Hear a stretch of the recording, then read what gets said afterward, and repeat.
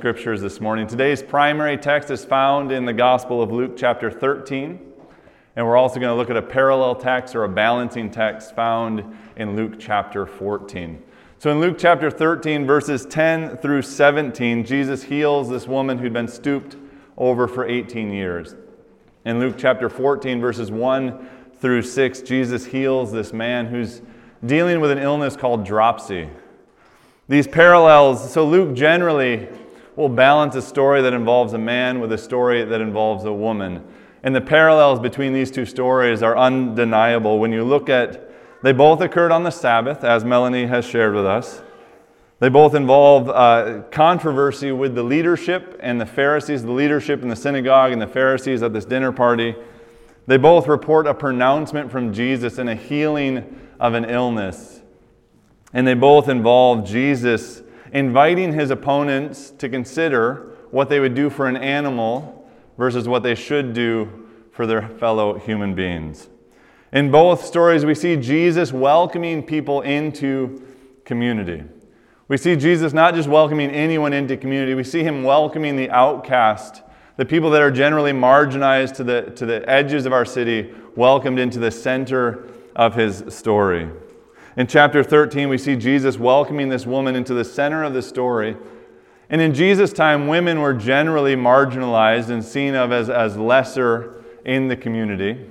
And that was if they were able-bodied. This one was visibly disabled, and so she would have had multiple strikes against her, putting her on the outsides of the community. And then the man in chapter 14 is also visibly disabled, and so would have been pushed to the outskirts of the community. And although these two stories are unique in and of themselves, they represent a broad story of women in the history of the church and of the disability population in the church. Generally, people with disabilities, like I said, were ostracized to the edge of town because in Jesus' time, the culture was really concerned about the status that you had as an individual.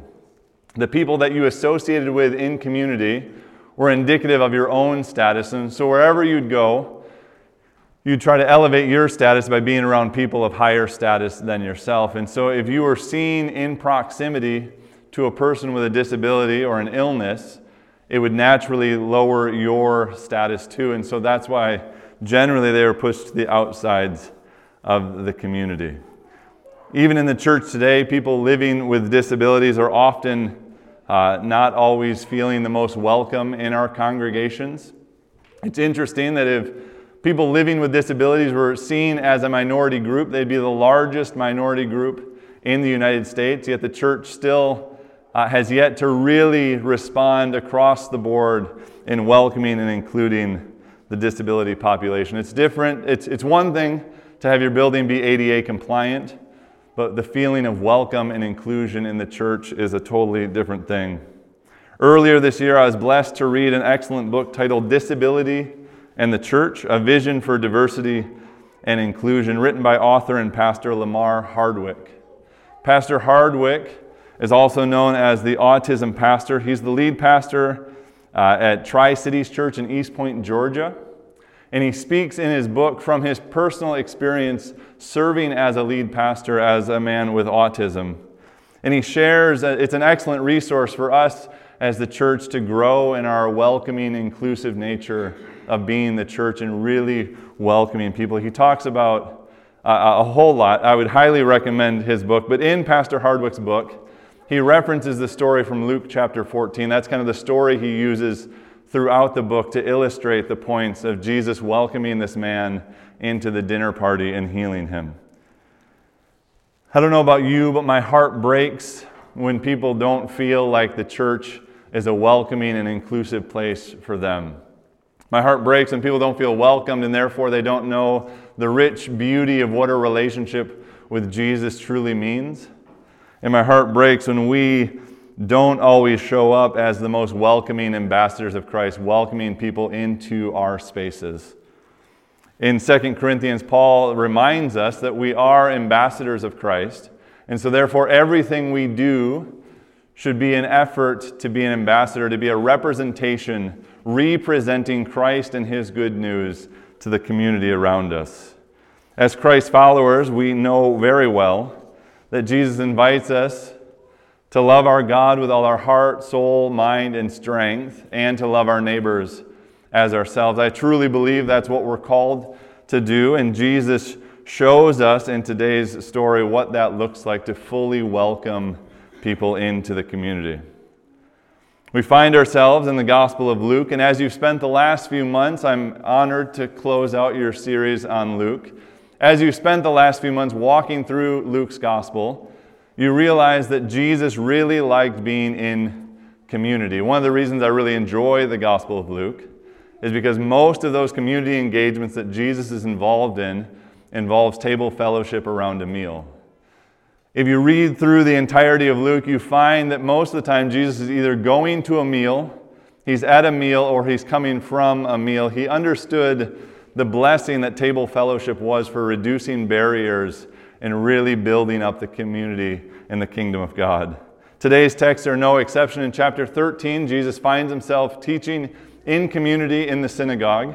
And then chapter 14, he's at this prominent Pharisee's house for a dinner party. I'm going to read through both stories in their entirety.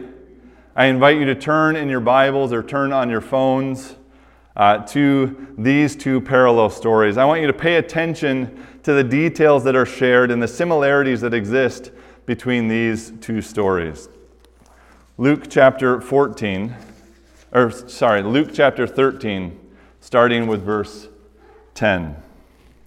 On a Sabbath, Jesus was teaching in one of the synagogues, and a woman was there who had been crippled by a spirit for 18 years. She was bent over and could not straighten up at all. When Jesus saw her, he called her forward. He said, "Woman, you are set free from your infirmity." Then he put his hand on her, and immediately she straightened up and praised God. Indignant, because Jesus had healed on the Sabbath, the synagogue leader said to the people, "There are 6 days for work, so come and be healed on those days, not on the Sabbath." The Lord Jesus answered him, "You hypocrite! Doesn't each of you on the Sabbath untie your oxen or your donkey from the stall and lead them out to give them water? Then should not this woman, a daughter of Abraham, whom Satan has kept bound for 18 long years, be set free on the Sabbath day from what bound her?" And then in Luke chapter 14, starting with verse 1. One Sabbath, when Jesus went to eat in the house of a prominent Pharisee, he was being watched closely. There in front of him was a man suffering from abnormal swelling of his body. Jesus asked the Pharisees and the experts of the law, "Is it lawful to heal on the Sabbath or not?" But they remained silent. So taking hold of the man, he healed him, and Jesus sent him on his way. He then asked them, "If one of you has a child or an ox that falls into a well on the Sabbath, will you not immediately pull it out?" And they had nothing to say. So Luke sets the scene for both of these stories very early in the first verse, giving us the context, giving the reader and the audience the who, what, where, when, and why of the story. From what we find in the first couple of verses, we know it's the Sabbath. And so Luke is drawing the readers in to experience or remember what they know about the Sabbath particularly. The Pharisees that were around him at this dinner party and the synagogue leader likely had the Old Testament memorized, and so they had the laws of the Scripture memorized. And so they would have quickly recalled what it says in the book of Exodus. And you can even hear it in the leader in the synagogue's response. It says, "Remember the Sabbath day by keeping it holy. 6 days you shall labor and do all your work, but the seventh day is the Sabbath to the Lord your God. On it you shall do no work. Neither you nor your son or daughter, nor your male or female servants, nor your animals, nor any foreigner residing in your town. For in 6 days the Lord made the heavens and the earth and the sea and all that is in them, but he rested on the Sabbath day. Therefore, the Lord blessed the Sabbath day and made it holy." You see, throughout Scripture, throughout Jesus' life and ministry, there are numerous occasions where we see the leaders kind of setting up or orchestrating an event where Jesus would be called to act in what they considered work on the Sabbath. The Gospel of Luke refers to the Sabbath the most out of any of the Gospels. In Luke chapter 4, Jesus drives out a demon or a spirit on the Sabbath. In Luke chapter 6, Jesus heals a man's shriveled hand on the Sabbath. And then today in Luke chapter 13 and 14, Jesus heals this crippled woman on the Sabbath and again heals this man on the Sabbath. In many of the cases when Jesus performs a miracle on the Sabbath, the religious leaders around him are very frustrated and angry that he's working on the Sabbath. When he heals the shriveled hand in chapter 6, it says, "But the Pharisees and the teachers of the law were furious and began to discuss with one another what they might do to Jesus." And then we read in chapter 13 today that the synagogue leader was indignant. And then in chapter 14, we read that the leaders were watching Jesus closely, but they were silent. And I imagine they were silent on the outside and kind of fuming with frustration on the inside at what Jesus continually did to upset what they considered the law of the prophets. In many of the cases when Jesus does these miracles, the Pharisees are trying to figure out how they can stop the spread of Jesus' ministry and Jesus' message. They were trying to set traps to discredit Jesus, to show that he is not the perfect teacher and rabbi that all of his followers assumed him to be. So we go back to the text. We know it's the Sabbath. We see in chapter 13 that he's teaching on a Sabbath. Jesus is teaching on a Sabbath in the synagogue. And so because we know that he's teaching there, we can assume the religious leaders are around watching him. In chapter 14, it says that the leaders, the Pharisees and the religious leaders at that dinner party were watching him closely. The literal translation was that they were watching him surreptitiously or ominously.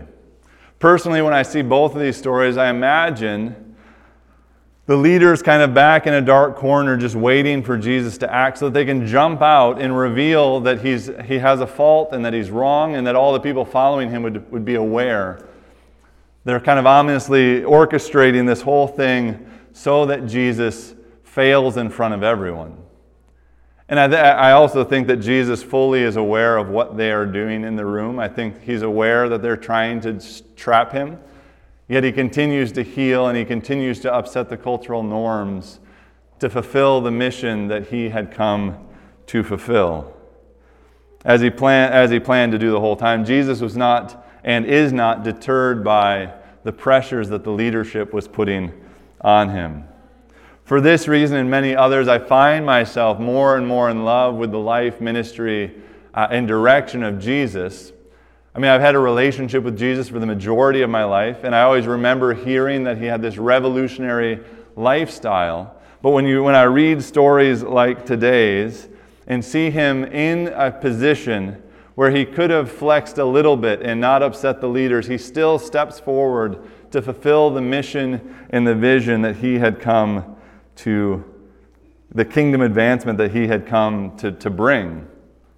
It gives me a renewed sense of what a disciple of Jesus truly looks like and what it means to follow after and seek to be an ambassador of Christ, even in difficult spaces where you don't agree or where the leadership is putting pressure on you. Jesus was not afraid to stand up for what was right, and I feel that I and we are called to do the same in our ministries. So as I stated earlier, the culture that Jesus was existing in was very concerned about the status that they had and the status of those around them. And so when we read the story and we see that there's this man and this woman with a disability in the public center, that draws our attention into the story, knowing that something is amiss. Generally, it would be accepted that this woman would maybe beg outside of the synagogue with her disability, and the people would pass her on the way into the synagogue. But this man would have never been invited into a prominent Pharisee's dinner party. That just wasn't the way status and culture worked. He would have never been invited into the party unless there was an ulterior motive from the leaders for his presence there. You see, Jesus knows that observance of the Sabbath was intended by the Father as a gift for rest and restoration. Jesus knows this, and he wants the room to know this as well, that Sabbath rest was intended to bring wholeness to both individuals and to the broader community. Jesus wanted the people in the room to know this. When Jesus asked them in both stories if caring for an animal or a child on the Sabbath, if they would do that, they're humbled in silence because they know that for the wholeness of their community and their family, they would care for their child and the ox on a Sabbath, regardless if it was the Sabbath or not. And so Jesus is showing the parallel to caring for this woman and this man with their own oppression on the Sabbath. The leaders in both stories understood their role as maintaining proper observance of the laws as they understood them. This includes proper observance of the Sabbath. The leaders were so caught up in the rule-following framework that they were not able to truly celebrate, that this woman and this man had their oppression lifted from them in their presence. In both stories, Jesus touches the sick person, heals them, and sends them on their way. And personally, I wish there was more dialogue with this man and this woman post their healing, because I would love to hear their story and what it meant for them to be truly freed from their oppression. But I think Jesus sends them on their way so that they don't have to deal with the awkwardness of the teaching that he's about to teach to the leaders in the synagogue and at this dinner party. These two stories are concrete examples of Jesus fulfilling his mission to the world. Jesus came to bring liberation and restoration to all people. For this woman and this man, Jesus is liberating them from their illness, from the spirit that is oppressing them, and also restores them into the community at large. In both stories, Jesus brings these people into the focal point of the story. The woman was in the back, and he brings her into the front where he is teaching to symbolize and show that she is being restored into the broader community. Jesus embraces this man in Luke chapter 14 to show that he is fully brought back into the community. What we can learn from these Sabbath healings is that Jesus and his followers, for us, the concern for the suffering of our fellow human beings takes precedent over the obligations related to keeping the Sabbath.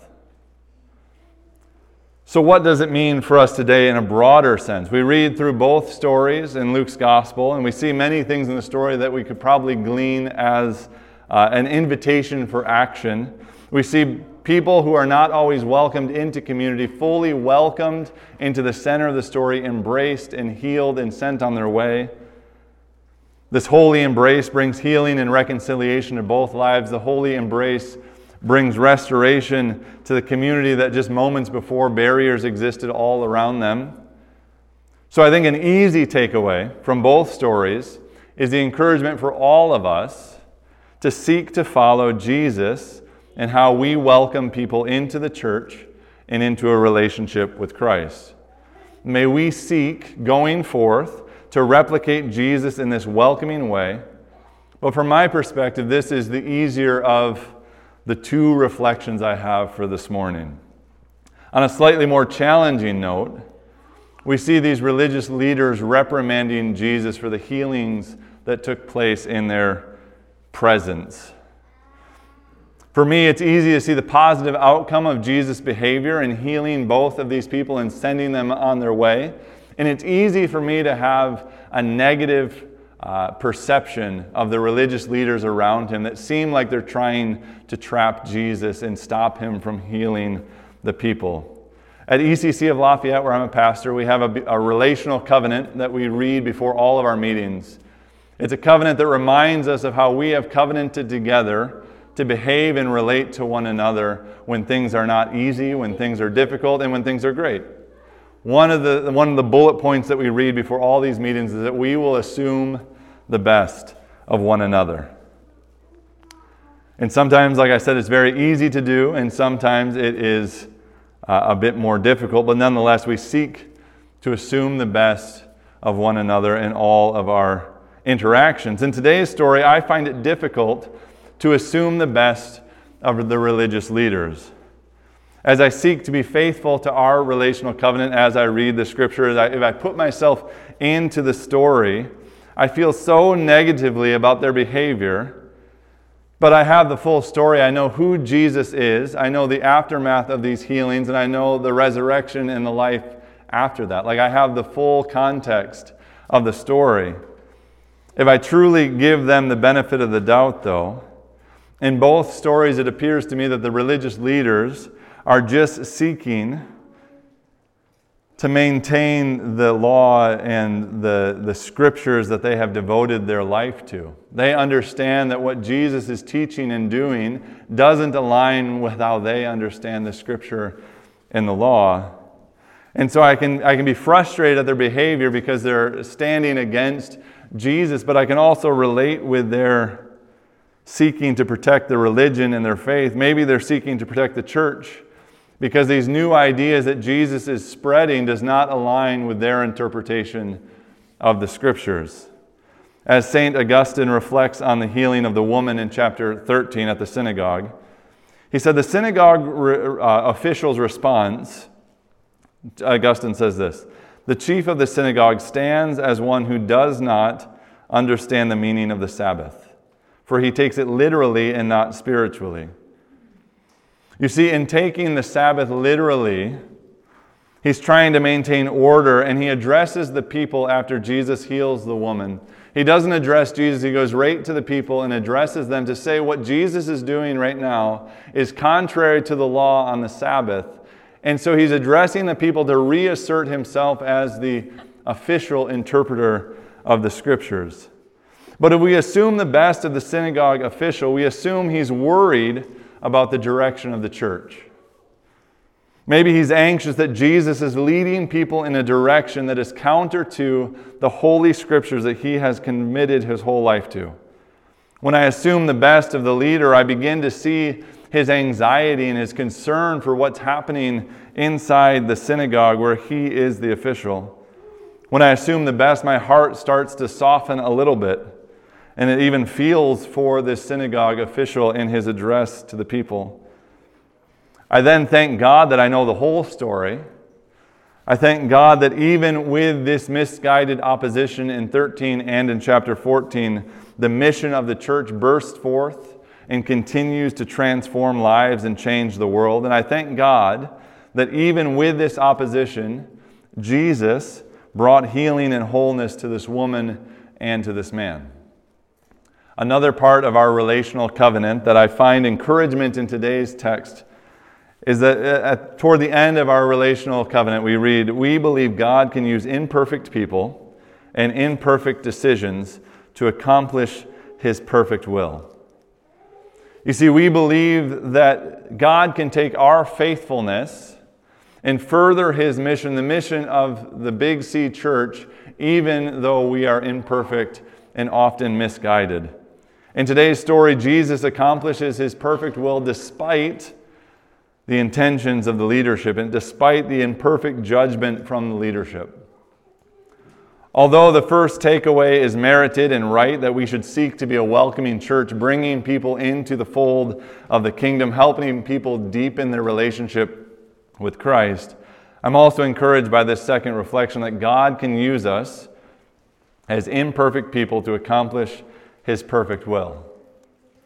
That even in our imperfection, there is enough goodness in the Spirit to further the kingdom. When I seek to enter into these two stories, I see conflict and tension that exists within the church. I see passionate people on both sides seeking to further the mission, to further the kingdom of God, and disagreeing about the best way to move forward. I see frustration and anger, and yet I see the Spirit continuing to work in and through those dialogues. I see Jesus, and I see the glorious healing of people, and I see the kingdom advancing even with these stumbling blocks. When I seek to enter into these two stories, I see common elements in my own church experience. I think about difficult church meetings that I have been a part of both in Michigan, Illinois, and Indiana. I see the passionate faces of church elders and young people in the church disagreeing about the proper direction for the church to move forward. I see fellow believers seeking to follow after the will of God and being at odds with one another. I see similar disagreements about the best way to move forward, and yet the Spirit continues to work in and through each and every one of those congregations. I'm convinced that even when there is conflict and tension in the church, God can and will work through and accomplish the mission that He has come to accomplish. In all of those churches, I still see communities being transformed. I still see lives being saved. I still see people being healed. And I see people deepening their relationship with Jesus despite the disagreement that happened in the sanctuary or in the corporate meeting. In verse 18 of chapter 13, right after Jesus heals the woman in the synagogue, verse 18 reads, it says, "Therefore, Jesus asks, 'What is the kingdom of God like? What shall we compare it to?'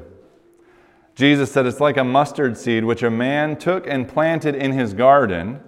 It grew and became a tree, and the birds perched in the branches.'" The therefore in verse 18 demands that we read it as a part of this healing narrative found in 13. I'm not sure what Jesus is trying to compare to the mustard seed, but in the grand scheme of things, there was still a healing in the synagogue, and there's still movement in the mission of Jesus still moved forward from that scene.